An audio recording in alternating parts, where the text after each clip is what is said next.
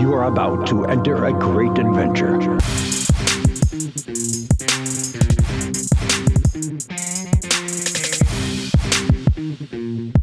This is Strutting from Gorilla. Hey everybody, welcome to a special Thanksgiving week edition of Strutting from Gorilla. I am Mikey Cash, and with me as always is Big Vito. Big Vito, how you doing? Mikey Cash, what's going on? Ready for some turkey? Oh, you and me both, my man, you and me both. But before that, we got a fun-filled episode today. We're going to be talking about Full Gear, we're going to be talking about Survivor Series, and plenty of other things. But before we get into that, all these jabronis listening on the airwaves need to find us on the socials. So here it is: Facebook at SFG Podcast, Twitter and TikTok at @from_gorilla, on the Instagram at SF Gorilla Pod, and of course our website, struttingfromgorilla.com. If you go there this week, you'll see that there's a new article up from yours truly, giving some knee-jerk reactions to Full Gear, which I will get into a little bit more. If you're listening to us on Apple Podcasts, feel free to leave us a 5-star rating and review. These two idiots would really appreciate it. So thank you. So again, today's episode covering some Full Gear, man. It was a wild show. We got Survivor Series coming up. I mean, Impact also had a pay-per-view on Friday. Ring of Honor has a pay-per-view coming up 2 weeks. I mean, this is a real action-packed time for wrestling. I couldn't believe it. Yeah, it's a wrestling fan's wet dream with all these stuff going on here. It's just it's a good time, Mikey. You know, we haven't been on here as often. No. But there's been a lot going on. I mean, we've focused a lot on WWE, but AEW's had a ton going on. I mean, I don't even think we've brushed on the CM Punk situation with all of that going on. And we were all so excited about him coming in, and it was what a cluster fuck that was. Dude, we need like a special episode to just focus on that. That needs to be like a little like pot shot episode where we just spend like 45 minutes just hammering CM Punk and all the shit that happened since he returned to AEW. We do. It's one of those things where, you know, I still love the guy. Like, I don't know what it is, but it's just like such a bad taste. It's like, dude, fool me once with WWE, fool me twice with AEW, and now what's he gonna do? He shit on WWE. There's no way they're gonna take him back, and we'll have to. Oh, what is that? What is that music? Do you hear it too? What? Who the hell is that? What is going on here? What is?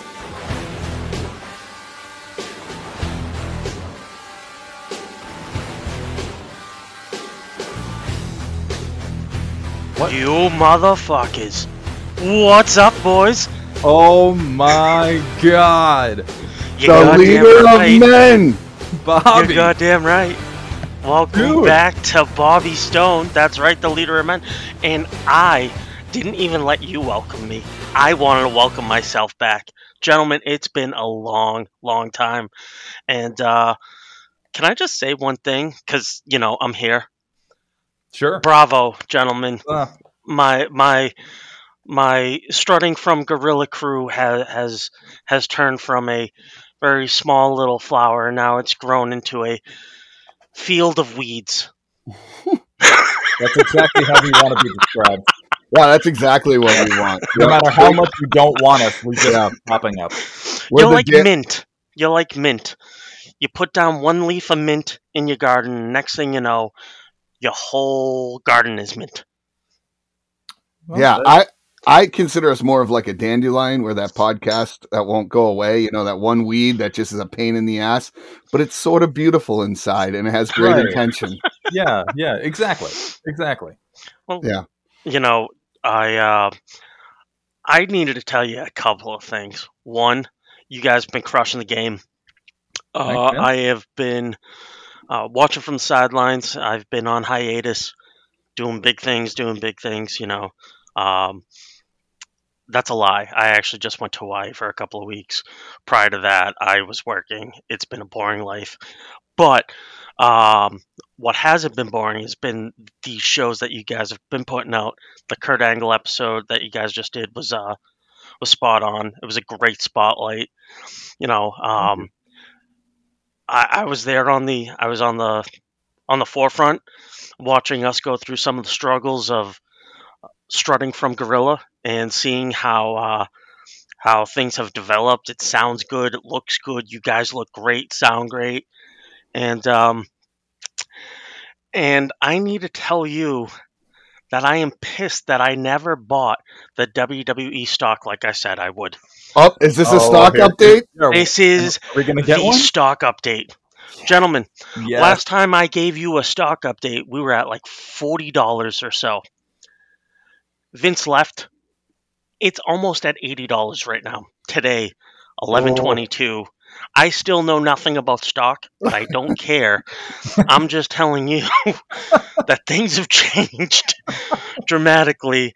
So I have to imagine that at least there's been either another deal or something's happening behind the scenes in Connecticut that it shot up to, $27 in the past year.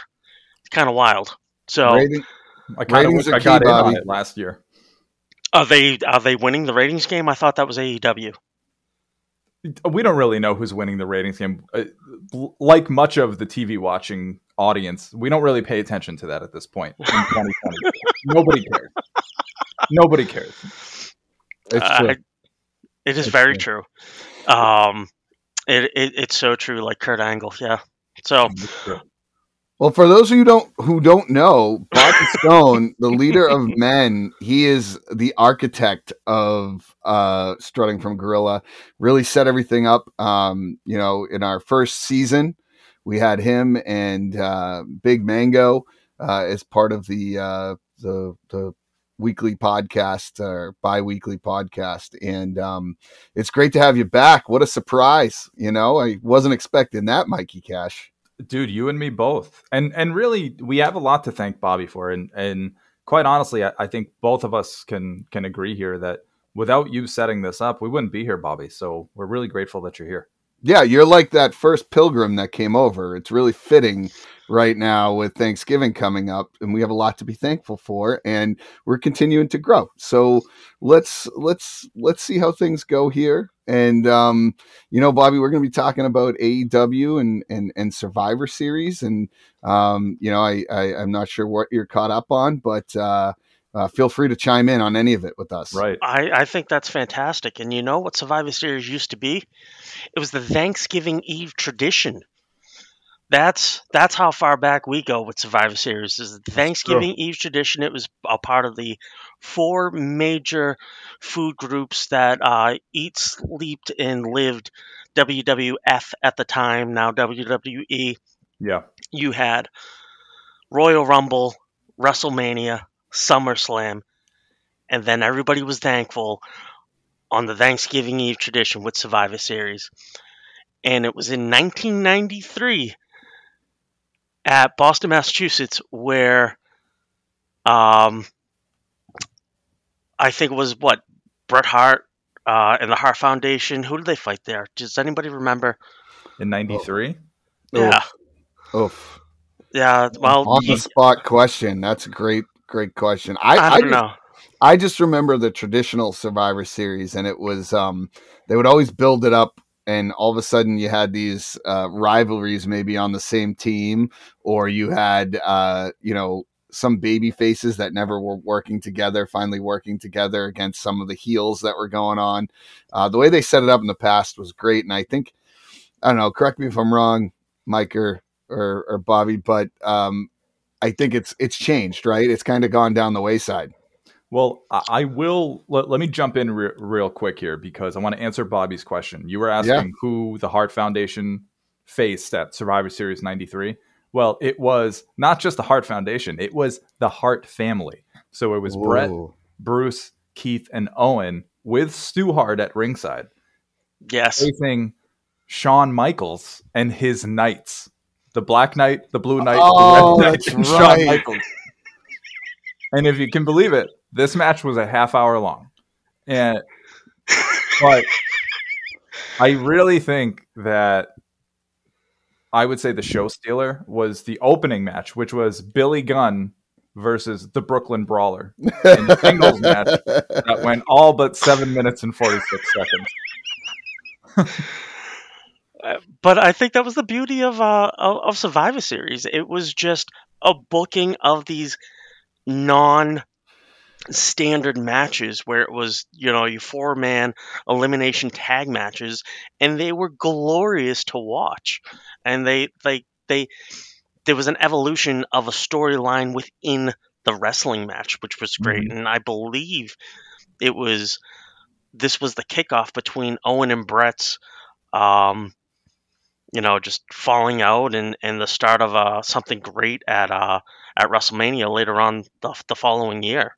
Yeah, I'd be I'd be curious to go back and look. My favorite part was sometimes they didn't even like build these up. They just had those great like 5-minute promos backstage with the teams. Yeah, with the whole team. Like, and I think everybody is just coked out. Like, going wild.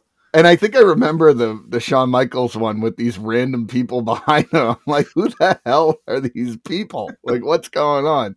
And then you got Bret Hart. He's like, I'm not even going to bother doing an impression, but Mikey Cash, maybe you can give me a little, Bret Hart Survivor Series. Well, promo. I tell you, we're at Survivor Series, and Shawn Michaels, you think you're better than everyone else. You're just a prima donna. You're a degenerate. Now, did you say that to him when you met him a couple months back?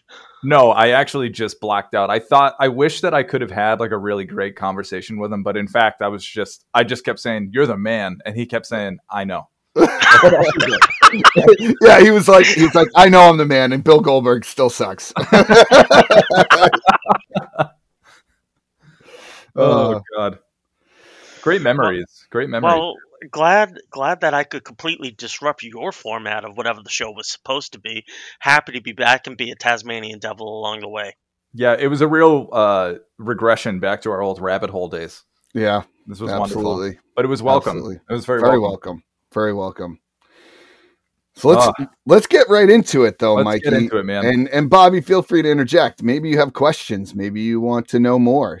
Feel free to interject. But I think what we're going to do is go over some of the AEW Full Gear matches, and then talk about Survivor Series coming up. That's right. War Games, and your boys strutting from Gorilla are going to be in the house there in Boston, Mass. That's right. So we're pretty excited about it. We'll make sure that we give a stellar review when we get back. But let's get right into it, Mikey. All right. Yeah. Well, like I said before, I posted some knee-jerk reactions to this show. I was actually typing this as I was watching it. I didn't get to watch it Saturday night, but I watched it Sunday morning. And my overall thoughts on the show is it's too long. I think it was good overall. I thought it was a solid show. Overall, AEW has had a lot of really good pay-per-views in general. I find myself with sort of the same critique every time, which is there's too many matches and a handful of them are not pay-per-view caliber. So it's hard for me to get super invested in it. So for me, that's my biggest sort of takeaway from the show is as good as it was, I feel like the length of it sort of really took away from that.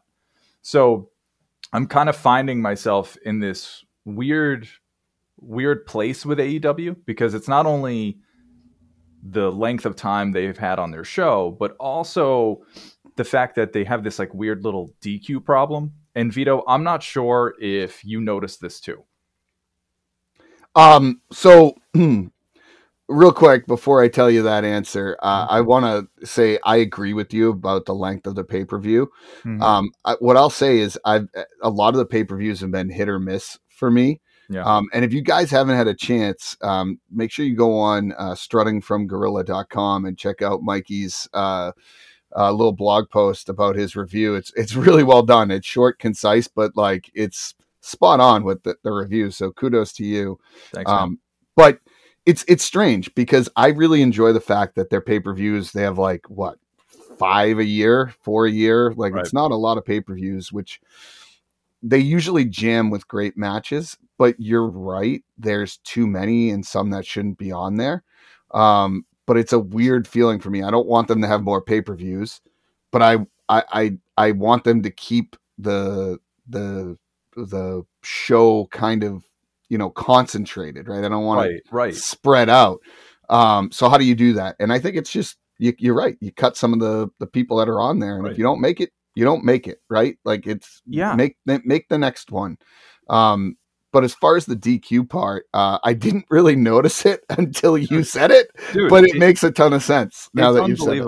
So to what you were saying about how long the pay-per-views are and all the matches and stuff, it's going to require Tony Khan to really make some tough decisions here. And sometimes you're going to have to play the bad guy, and you're going to have to say, all right, we're not going to put this on here. We'll put it on, one of the many fucking themed episodes they have of Dynamite and Rampage, depending on what movie's coming out on TNT. So you can you can figure this out. Like, you can make this work, and that can be a good show.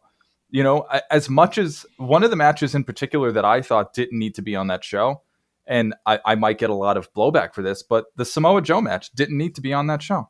Yeah. That was a Rampage match. Yeah. That was a main event of Rampage, and they have nobody to blame but themselves because they've already set this precedent by doing this. Yeah. Bobby, you have something to say? So I do, and one of those, I'd be lying to you if I said I watched a single ounce of AEW's pay-per-view. I did read your article though, so I thank you for that, because now I feel like I'm at least caught up with whatever it was that I didn't miss out on. So when I was at AEW with you gentlemen, one thing I could say was it was too damn long. Like, I love the fact that... But you didn't fall asleep. That's the real... That is the real benchmark here. So that is true. And I mean, if there is that part of the rating system, did I fall asleep or did I not? And that still goes to Bill Goldberg on SmackDown, where I fell asleep upon his entrance. That is true. But AEW, just as a collective to me, just seems hodgepodged, and this is an outsider's view looking in. It just seems like every time I watch a match, there's not it just kind of seems like when I used to watch like just a random Saturday night match at like a City Hall or a Knights of Columbus or whatever type of smaller venue it was. It just seemed like people were just getting thrown together and hoping that something like magical happened, and 85% of the time nothing magical happened. So do you think that was, from what I hear right now, about 50% of the AEW pay-per-view didn't hit? Is that fair to say? I mean, I don't know if it's 85% of it didn't hit. I would 50. Lower. Okay. I gave you 50. All right, I'd go 50. Because there was plenty of matches on here that I thought deserved to be on here and delivered. I'll go through from the top to the bottom. I'm looking at my list. Start off with the opening match. Jungle Boy versus Luchasaurus. That steel cage match was unbelievable. Yeah, elbow drop from the top. Holy shit. It was such a great storytelling in that match. I honestly felt like that was it felt like watching art watching that match. And maybe I'm over exaggerating, but for me, just the way they played it off, the pace they worked in that match was it was exactly what needed to be for that. It was. But let me ask you a question. Oh, go ahead. Well, because I wanted to just say, do you think it made a difference because you were a little bit more emotionally involved in that storyline, right? Yeah. Like they built that up, whereas like the Samoa Joe one, it was just like three big guys that, only one of them can really wrestle, and that's Samoa Joe. And, it not that the other two are bad. It's just, I think that with this story, it was building up, and then there were some others that didn't have that story, and it's like, okay, well, where's the mix here, Tony Khan? And let me ask you this question, Mike, before you get into some of the others. Do you think, and we've talked about this before, that not having Cody Rhodes there I think a lot of this goes back to what they were doing in the beginning was working, and it shifted because they have so many wrestlers. Mm-hmm. Do you think not having a presence like Cody Rhodes, who I have a feeling really helped develop a lot of that, do you think not having him there makes a big difference? And do you think he was a big part of it? Well, I think he was a big part of it, and I think they do miss him, but I don't want to make that the be all end all for why they might be where they are right now. Yeah. Because as much as I'm giving them shit, there's still a lot of this pay-per-view that felt like a little bit of a callback for AEW. Like there was a lot of focus on the people, the toys that they had in their own sandbox. Yeah. There wasn't a lot of focus on the other guys.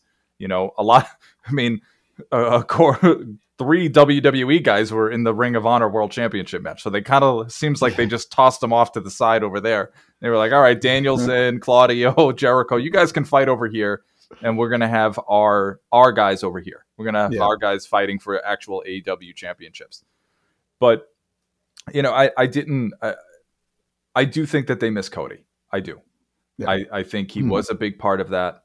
But again, I wouldn't blame where they are right now strictly on that. And it's not to say that where they are right now is necessarily bad. I just think they're still sort of in this transition from they had a huge influx of talent starting in September of last year, and it kind of carried over and it created this weird little civil war / divide there in the locker room because a lot of them were WWE guys.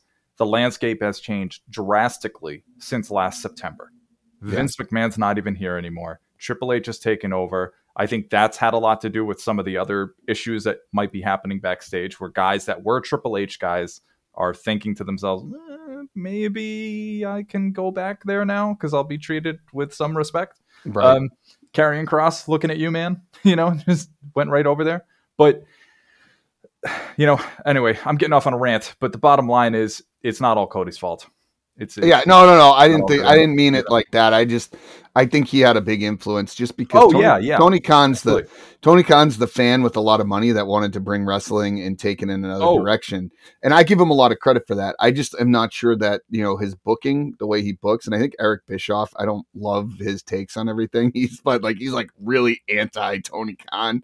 And I don't, I see his point, right? Like it's just kind of all over the place right now. It is. But there are times where it really is a hit. And then it's kind of like Dynamite, right? We used to talk about it all the time, be like, oh, that was a really good Dynamite. And then there were some like, that one really sucked. Like it's the same concept. But no, going back to the Luchasaurus one, I thought to me, that was the match of the night.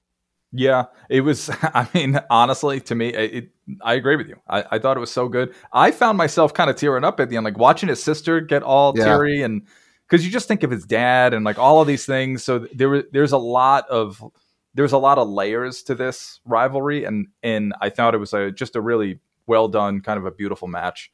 Agreed. So credit to both dudes. Luchasaurus did phenomenal in that match too. I think that was a real showcase for him. Oh, agreed. What would you say was the next best match on there in your opinion? The next best match, as I'm scrolling through here, I know this is gonna be on brand for me, but it's Tony Storm versus Jamie Hayter. Yeah, I know. Well, let's hold on. Time out. We need to discuss something because I forgot about this, and I'm not sure we've given you the credit you deserve here, Mikey. But I need you to pull out your magic 8-ball or your little oracle, whatever you want to call. Yeah. But I kind of remember a tweet and maybe even a discussion on one of our episodes of you talking about Jamie Hayter. And what was it that you stated? This was, you are correct, Vito. This was back in May of this year where we had talked about her. And then I had gone on and tweeted that by the end of this year, Jamie Hayter will be a champion. And actually, I think nobody liked it. I got absolutely no traction. I'm not even sure I liked it. I don't think anybody liked it. So this is for me to say, I told you so. She's fucking awesome. She just needed time, and look at where we are. hey, I give you kudos. You are the women's wrestling guru here at Strutting from Gorilla #1. But anytime you can make a prediction, a bold prediction, it was a bold prediction. It was. That's like saying, hey, you weren't skating around like some of these NFL analysts do. Like, well, I don't know. I think the Rams are going to win. I think this is going to happen, but this could happen. And you're playing both sides of the fence. You were definitive and said, no, she's going to be champion. You knew it, and boom, she is. But how do you feel about these interim champions, Mikey? Like, give me your thoughts. Well, quite honestly, I'm just going to quote Sean Spears, who tweeted this as well, and I agree with him 100%. This interim stuff is bullshit. It's enough. It's one thing to do what they started this when Cody was there, right at the end of it. This whole the interim TNT champion, that was he was a champion for only 2 weeks, and then they had the ladder match thing, and then they did the interim world champion, and they've done that twice now with the world championship. I think they might have done it 3 times. Oh, they've done it with the world champion twice, and now they've been doing it with the women's championship, and it's been like months since Thunder Rosa has been there. Like, if she's actually injured, which apparently there's all this like scuttlebutt about how legit that is, but if she is injured, like, you got to just take the belt off, like, enough, because it's diminishing what both Toni Storm and Jamie Hayter are doing now, and where these rivalries will continue to go, because whoever Hayter fights later, whether that's going to be Britt or if Saraya finds herself in a title match, you can't be sort of discrediting these women by saying, well, oh, they're a great champion, but they're not the real champion. That's the way it comes off. So it's a bit of like a marketing issue to me. No, I don't. I do not disagree with that at all. I'm 100% on board. First of all, here at SFG, we do not like lots of titles, and AEW already has a lot of titles. Never mind adding interim titles, and why don't we just give everyone a title? Like, shit, why not? We have fake titles. We have the FTW title. We have we have titles coming in from other companies where they're not. We have two companies. We have another company within a company. It's like it's like Inception. We're just putting other things inside. It's too much. It's overcrowded.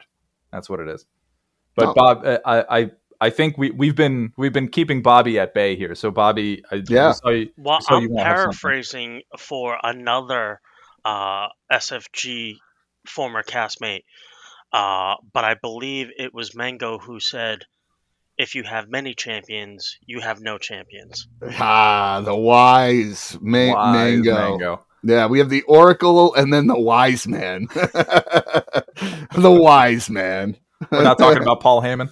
Yeah, no, we're not. We're talking about Matt Manganelli.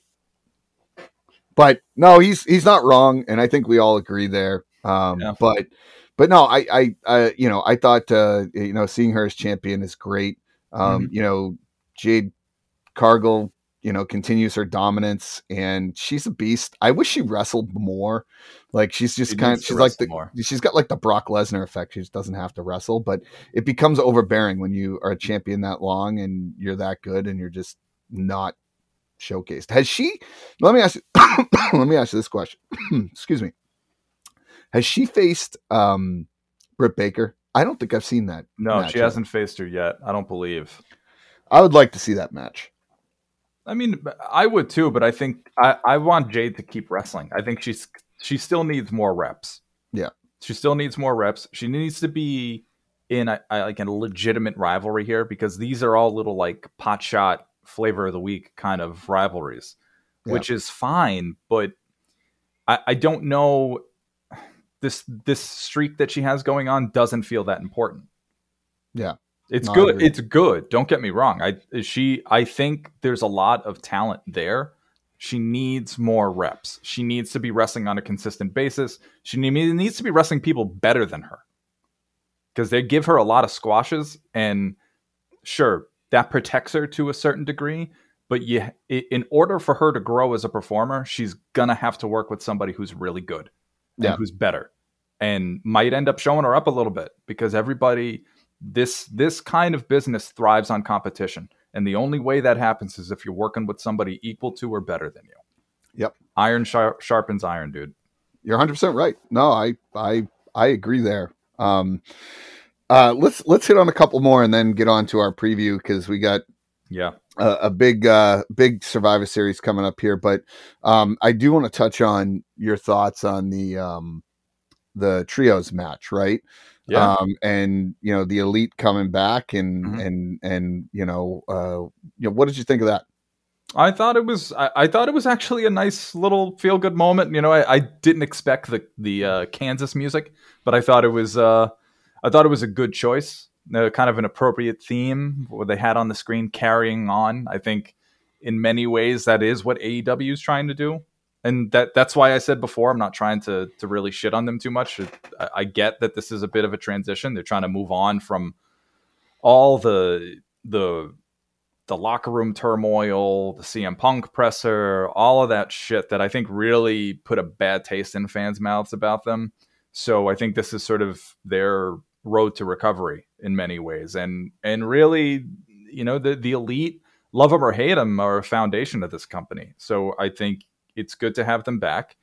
The crowd was clearly invested in it. I thought the match was great. Kenny Omega looked awesome. He looked in much better shape than he did before when he came back a couple of months ago. So he's only had more time to heal up from his injuries. I'm a little surprised with the finish, though, with that hammer shot from Rey Fenix. I'm not entirely sure where the Death Triangle goes from here, because there's a bit of some moral ambiguity. But and then finding out that they're going to do a best of 7 series, that is a bold move. Well, I was just going to say, I was just going to say, I don't really understand it, right? Like, the trios belts to me are great, but like, why are the Elite in there? Kenny Omega is like one of the biggest stars you have. Why is he not doing World singles champion matches? Yeah. Like, why is he not? Why are we doing trio matches with him? That makes no sense. They got to get back to building him as that star again. And the thing that you said in the blog that I was like, yeah, that's a really good point. How far the fans have come from one of the biggest comebacks of all time with CM Punk. You could arguably say the reaction he got the night he came back was one of the best reactions of a returning wrestler in the history of wrestling. And top 5. Then all of a sudden, a year later, the fans are chanting "fuck CM Punk." Right? That it's almost, I think I wrote it in there. It's poetic that they got to that point. When you look at over the course from 2014 to 2021, when he came back, those fans were rabid every time there was a little bit of a lull. They would be chanting CM Punk, CM Punk, CM Punk. They were frothing at the mouth for this guy to come back into wrestling. They got what they wanted, and it was glorious. And then to watch the deterioration of that over the course of a year is kind of like mind-boggling that it got to that point so quickly. Yeah, and it is. I have a lot more thoughts on it, but this isn't the podcast for that today. But it's kind of sad. It's heartbreaking. Yeah, but I think it's just. I think if you look at it too, it's kind of like the fans that like AEW are hardcore AEW, right? They appreciate the fact that this business came. They had something other than WWE to watch. And CM Punk for a while was, anti-WWE. And they're all like, yeah, let's go CM Punk. And then all of a sudden, he went after the guys that started the company. And it was one of those things where it's like, okay, now he's going after these guys and making them look stupid, and they had to choose a side, and they chose the side of AEW, right? Yeah. And I think that's the loyalty of the fans. It's just interesting that it happened, and I'll leave it at that. Well, all right. This is the last thing we'll say on it, and then we'll keep going because I want to talk about Saraya's return and the MJF. But it's funny that this AEW crowd seems to have learned from the WWE crowd, because those same people chose Punk last time.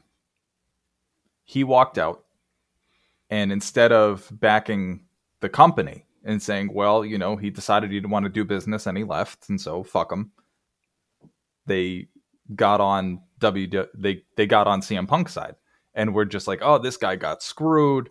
He needs his return. He needs his title match. He needs his WrestleMania main event. There was all of this empathy for him. And he lost all of that. All of that goodwill was undone in a matter of 20 minutes in that presser.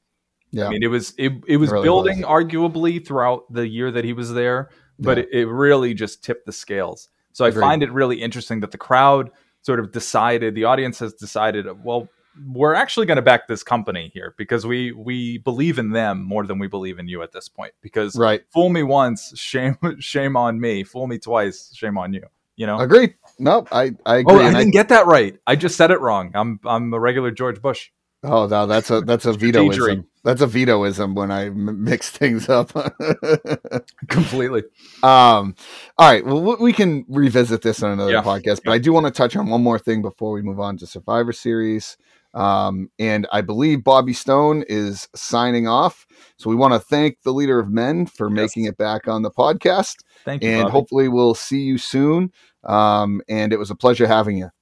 Gentlemen, thank you for having me. Can't wait to be back again. Keep it going. All right. Thanks, Bobby. Love you. So the last thing I want to touch on is MJF, right? My man, my boy, the man, right? He's better than you, and you know it, becoming AEW champion.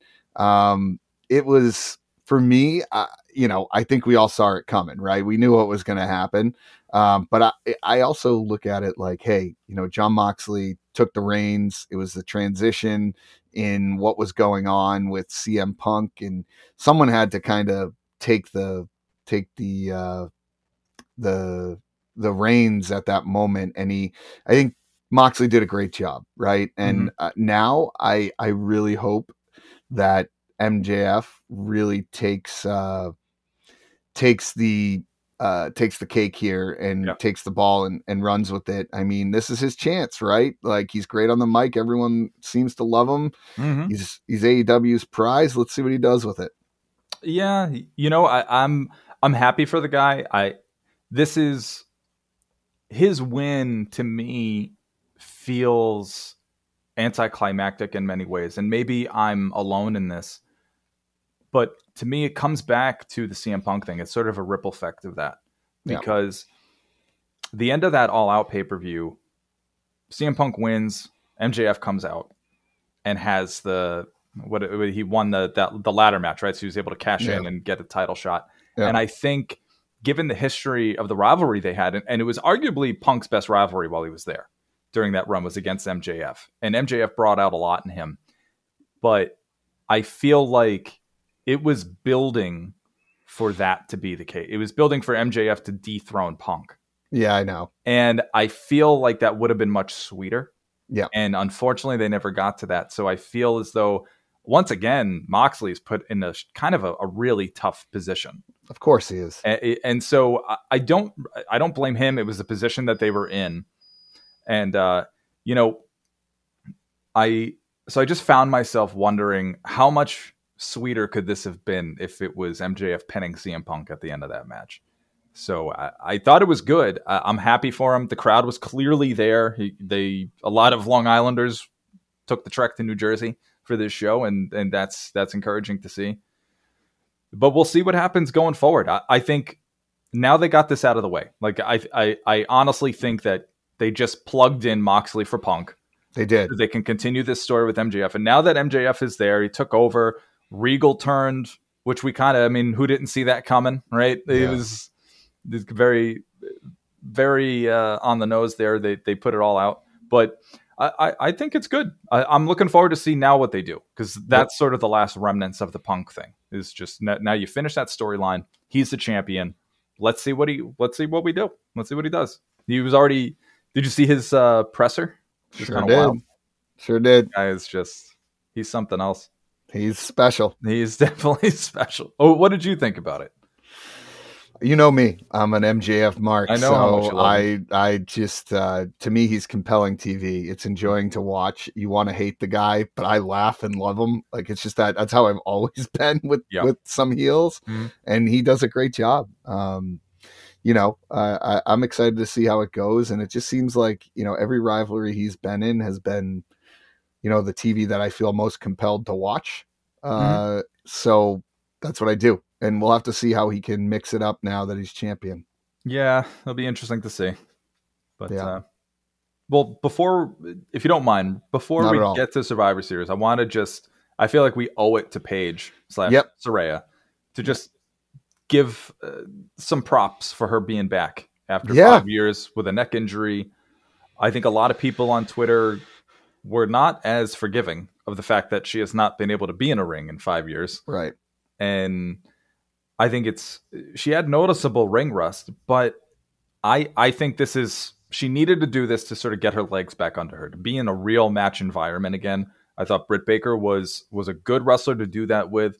You can tell that she took care of Saraya throughout that match. It was a slow match. It was deliberate. I think that's what was needed from Saraya to start feeling comfortable again. And now it's sort of like, I got it out of the way. I got over the hump. I did the first match, and now it's all uphill from here. That's the way I take it. And it's going to be important for Saraya in terms of the choice of opponents going forward. Agreed. People that again, it's almost like Jade. She's going to need to be in there with people who are good, who are technically sound, who can take care of her in that match, because she's going to have to keep growing in her comfort. And then you'll see it in the quality of the matches. You'll be able to tell when she's fully comfortable again. Yeah, no, I agree with you. I thought it was a great moment, and glad to see her back in the ring. But if we were summing it up here, what would you give the grade for Full Gear? B-. Yeah, I'd probably give it that too. Wasn't their best, wasn't their worst, but it was pretty good. Right. Too long, cut a few matches, and you'll be fine. Agreed. All right, let's switch gears here. From Full Gear to switching gears. Nice. Yeah. On the nose, Vito. On the nose. Survivor Series. The Starting from Gorilla Cruise going. We're going to be special guests up in a luxury suite box, and super excited. Our presence will be felt there, and we're excited to go, and love the fact that it's going to be a war game style. I'm not as super familiar with war games as most people are, so I'm excited to see it. The match card doesn't look like it's too crazy. Mm-hmm. It's not like a million matches on the card here, but they've set up a few cool things that I'm excited about. So let's get right into it, Mikey. What are you looking forward to most? Well, before I get into that, let me give you a quick rundown of the card. So I put it on our little doc here. Yeah, let's do it. So in stark contrast, really, to Full Gear, this has 1, 2, 4 matches. Right now, I guarantee it. Well, there's one. I don't know. It's the week of. So there's one you're missing on here. That's a triple threat for the United States Championship between Seth Rollins, Bobby Lashley, and the man they call Theory, Angry Theory. Oh, okay, all right. I'm updating it now. Yep. All right. So my mistake. 5 matches. So, and I think there's going to be a couple more. One that I'm going to talk about. But go ahead. Let's give you the rundown. I think what I'm really looking forward to is seeing how War Games translates to the main roster. And this feels like a big gamble by Triple H, who got War Games pretty well established down in NXT. And there's a few people who have been in some War Games matches down there that are currently going to be in this one. So I think that'll be helpful for some of the men and women who aren't familiar with sort of the match layout and helping them get acclimated to it. But I like it. So Vito, have you ever watched a War Games match? It's been a while. The general premise of it, right? It's 2 rings, 1 cage. Yeah, but it's kind of like a mix of that and then like Elimination Chamber where certain people come in at certain times, right? Yeah, it's actually kind of a variation of a Survivor Series elimination. That's kind of the way I look at it. Okay. So it starts out with 2 people, and then after whatever amount of time, another person gets released in, and nobody is able to officially win the match, no team, until all members are in from both teams. Gotcha. So, and then in that case, it's just pinfall or submission. Gotcha. Okay. What if someone gets pinned before the whole team? It doesn't count. They don't. Okay. It doesn't count. All right. They won't even take the fall until all members are in. Okay. Okay. Interesting. Yeah, I'm excited for it. I mean, I think it'll be I love gimmick matches like that, especially ones that are set up well. And it's fine as long as it's not the whole pay-per-view based around it. I'm fine with that, but I think that they've done a great job of setting up. It's great to see the Brawling Brutes getting in there, and I know the main event there, and we're going to get a little KO and I'm excited. Bloodline, excited about that. I think the other match that's on there too, outside of the War Games, you have the women's War Games, which will be really good too. Dude. And there's a mystery opponent, which we'll talk about later. Mm-hmm. I think we have a listener question kind of related to around that, so I'll hold off. But you got Finn Balor versus AJ Styles, which I think Finn is really gaining steam here, dude. And he feels like he's back to a little bit of his old self, which I like. So we'll see what happens there. And then you have Shotzi versus Ronda Rousey, which will be a pretty good match. But the one thing I think that's missing on there, I don't know if you've watched SmackDown over the last few weeks, but LA Knight has started to get involved with Bray Wyatt. And I think there's going to be a match. I think it could go a couple ways, right? Mm-hmm. I don't know if there's going to be Bray all of a sudden getting the Fiend back, and he shows up as the Fiend on at the pay-per-view in a match against LA Knight, or I don't know if they do a segment in there where Uncle Howdy comes back and it's Bray's brother. Like, this could go a bunch of different ways. To me, it feels like there's going to be a match because there's just not a lot on the card. But that might be purposeful because those War Games matches are probably going to be long.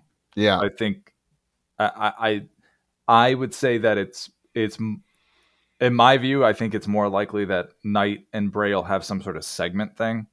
Because did you watch SmackDown last week? I did. So if he already took him out, dumped a bunch of shit on LA Knight. So I don't know if LA Knight's not going to make it, and then this kind of carries over to a special edition of SmackDown where Bray Wyatt will be on there. But it also that feels like it diminishes Bray as an attraction. So I don't know. And I don't know where they would go. Let's be realistic here. I love Bray Wyatt, and I loved everything they did about bringing him back. But for God's sakes, it's been enough with him and his segments about everything. It's time for him let's get to some end result here of what's going on. I'm fine with everything, but it's every week it's just him talking about, I have this rage built up inside of me and whatnot. And it's I can only do so much. You're going to build me up. You got to give me a payoff here. And if they don't do it at a pay-per-view, I'd be shocked. But something's going to happen. What is the deal with Wyatt 6? Do they even know where they're going with this whole thing? Well, here's the thing. Who said that it's the Wyatt 6? Somebody is making this up. This is not even announced on TV. You realize that was all something that somebody on Twitter posted and everyone just decided that it was a thing. Then what the hell was the segment when he came back at Extreme Rules? I think it was more artistic than anything. I think people read too much into it. It was going to be this huge stable. I think it was more these were the physical embodiments of the different aspects of his personality. So I don't think I think people kind of read too much into it and thought there was going to be some crazy thing. Relax. Sometimes a cigar is just a cigar. Chill out. I think it was just for the theatrics of his character, which it's very much in line with.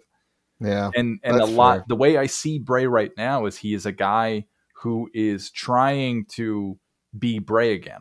And part of that is having to confront these other aspects of his personality.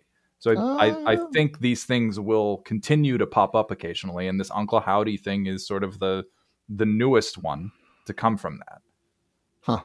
That's my take on it. It's very artistic. That's the character. The inner Vito inside of me says he wants a payoff, and that's what I want. Well, I do too. I agree with you. He's on the one thing I will say is he's on that Veer Mahan train. Remember all the for months on Raw, and they were Veer Mahan is coming, and it was 6 months before this guy ever showed up.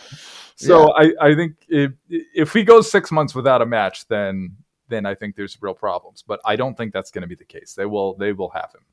I mean, let's be realistic. It's not like he's the best in-ring wrestler of all time. So quite honestly, dude, we don't know if this LA Knight thing is kind of a ruse and it's really just kind of there's going to be something with Bray in the main event. I mean, you don't know. What would you do? What would you do if the lights go out during the main event and the Fiend comes out to challenge Roman Reigns? I mean, that would be it's a possibility. You know, yeah. You just don't know. It's possible. So yeah, that's kind of the way I'm looking at it. It also would be fitting because Bray is on SmackDown. I mean, it's kind of a sidebar, but have you looked at SmackDown? It's kind of loaded. Yeah, SmackDown's roster is fucking loaded, man. But again, we go back to this. Is it SmackDown? Are they on Raw? Does it really matter? Like, it always, who gives a shit about these brands, right? Like, at this point, I just want to see the best TV each night I watch TV. Yeah. Like, that's what I want to see. No, quality TV. I agree with you, but I'm just saying, I agree. I think that it's been pretty good. SmackDown is clearly the A show to me right now.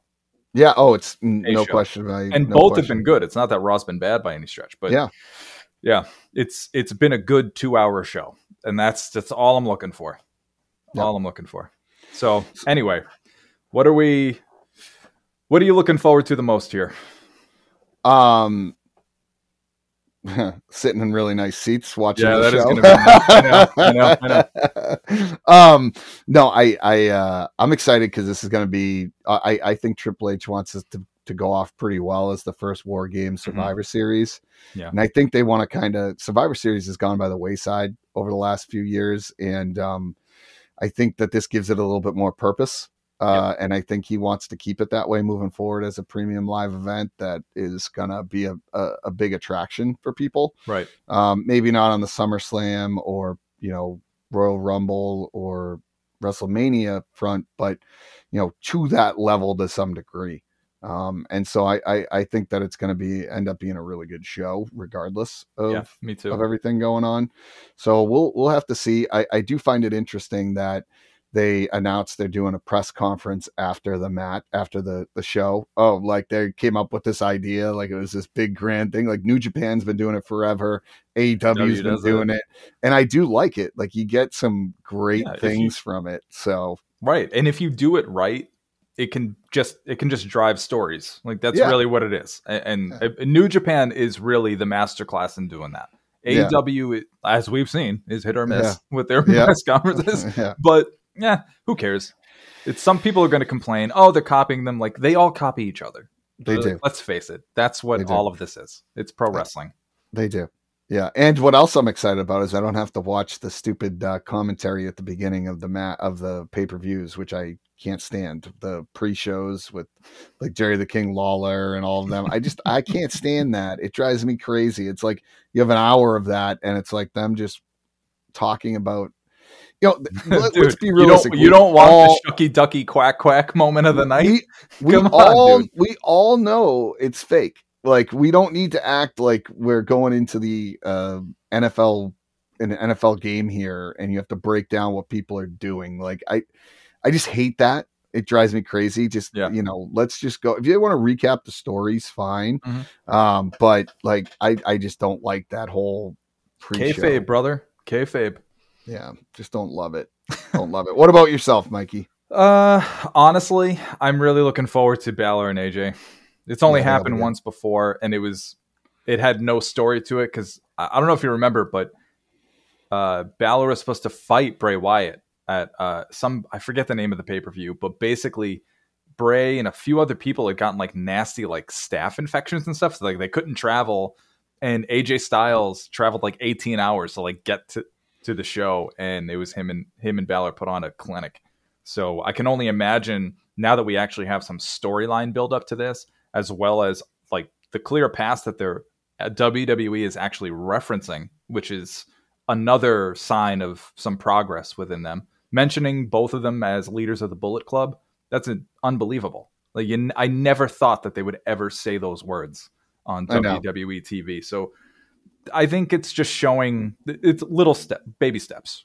I'm shocked. We'll take it And I think it adds to the story that they're not afraid to just mention it. They didn't lose anything. If nothing else, it got people interested maybe in looking up some New Japan stuff, looking some clips up on YouTube of when Balor was the head of it. That's good. I'm shocked they actually are calling it War Games. They have the word war in the title. Like, it's like that to me is a step in the right direction. Yeah. I wish they would, I hope they do some like, do what? From the past, show clips of other War Games from WCW. I bet they will. And talk about it. WCW is now part of WWE, so it's important to talk about that. They started it to some degree. Like they had a lot of those War Game matches. I think right. Dusty Rhodes was the one who really kind of brought it in there. Mm-hmm. Vince Russo's the king of the ladder match, and Dusty Rhodes the king of the not Vince king Russo's of the king of the on a pole match. On a pole match. Yeah, that's right. So we'll see. I'm excited for it, but I think there's some listeners or some questions that I want to get into. So we only have a couple of questions today, but this question is from a friend of the podcast, Jimmy. Jimmy asks, "Do you think anyone will make a return? Cody, Matt Cardona, Sasha Banks, Becky." I think for my money, I think the return will be whoever that fifth person is on the women's team for the War Games. I think that's going to be that's going to be the return. Whether it's Sasha or Becky, it's kind of a coin flip. I don't really know, but maybe the safer money's on Becky. I don't know. What intrigues me about what's been going on with some of these returns is that I feel like Triple H leaks a few things to kind of say who it's going to be and then swerves you by telling you other people, right? Mm-hmm. I think my money's on Sasha Banks. You're in her hometown. Good work. But there's a dark horse we didn't mention here that, I don't see it happening, but, I guess you never know because it's on the babyface side, right? That they need a partner, or is on the heel side? I can't remember. It's on the babyface side. So yeah, Sasha would make sense. But my other thought is Charlotte Flair. I didn't mention Charlotte Flair. I completely forgot about her. Yeah, I've completely forgot. If it was on the heel side, I would say 100% Charlotte Flair. But I think ultimately it's going to be Becky. I don't think we'll see Cody Rhodes, but intriguing because they have mentioned several times that Dusty Rhodes is the father of the War Games match. So we'd have to see what happens there. I think there'll be some sort of surprise. So great question, Jimmy. All right. The next question is War Games or traditional Survivor Series? Which one? Yeah. I mean, what are your thoughts on that? I would say War Games. I think it's more interesting. Yeah, me too. But I am a traditionalist, and like I said, we talked about it earlier. I really do love the vignettes and the promos before the match with the Hulk Hogan. I think they even had a Thanksgiving one that I posted before where he came out and he's like, well, brothers, you're going to take your vitamins, you're going to eat your turkey, and Hulk Hogan's going to come back with his team, and we're going to be victorious, brother. We're going to take out that team. And I don't remember who he faced, couldn't remember anything, but I think they went through a whole list of stuff that they were eating for Thanksgiving. So do you want me to tell you who was on the first Survivor Series team match? So it was 1987, and it was a 5-on-5. So Hulk Hogan's team consisted of himself, Ken Patera, Mr. Wonderful, Don Morocco, and Bam Bam Bigelow. At one point, Bam Bam was a face. It's kind of wild. And he fought the team of Andre the Giant, Butch Reed, King Kong Bundy, One Man Gang, and Rick Rude. Wow. That's kind of a wild stacked team on both ends. Yeah, I would say so. Holy smokes. Yeah. Oh, I want to go back and watch that. Yeah, I might have to. That might be the Thanksgiving one. Yeah. That might be the Thanksgiving I think it was. I think it was the very first one. Yeah. Well, Mikey, I'm excited. We'll have to see what happens here. We'll give a great recap, after we're back and we have our our nice view from the luxury boxes. Mm-hmm. I don't know how many times I've mentioned that, but I'm pretty excited about it. So, any closing thoughts here before we sign off here today? I really don't have any closing thoughts. I just want to say I hope everybody has a healthy and safe Thanksgiving. Hope you enjoy your time with your families. And we're looking forward to continuing to churn out some great episodes for you guys. Thank you for those who are listening and subscribing. Continue to do so. And until next time, folks, keep on strutting. We now return your perception of reality to you. Until next time.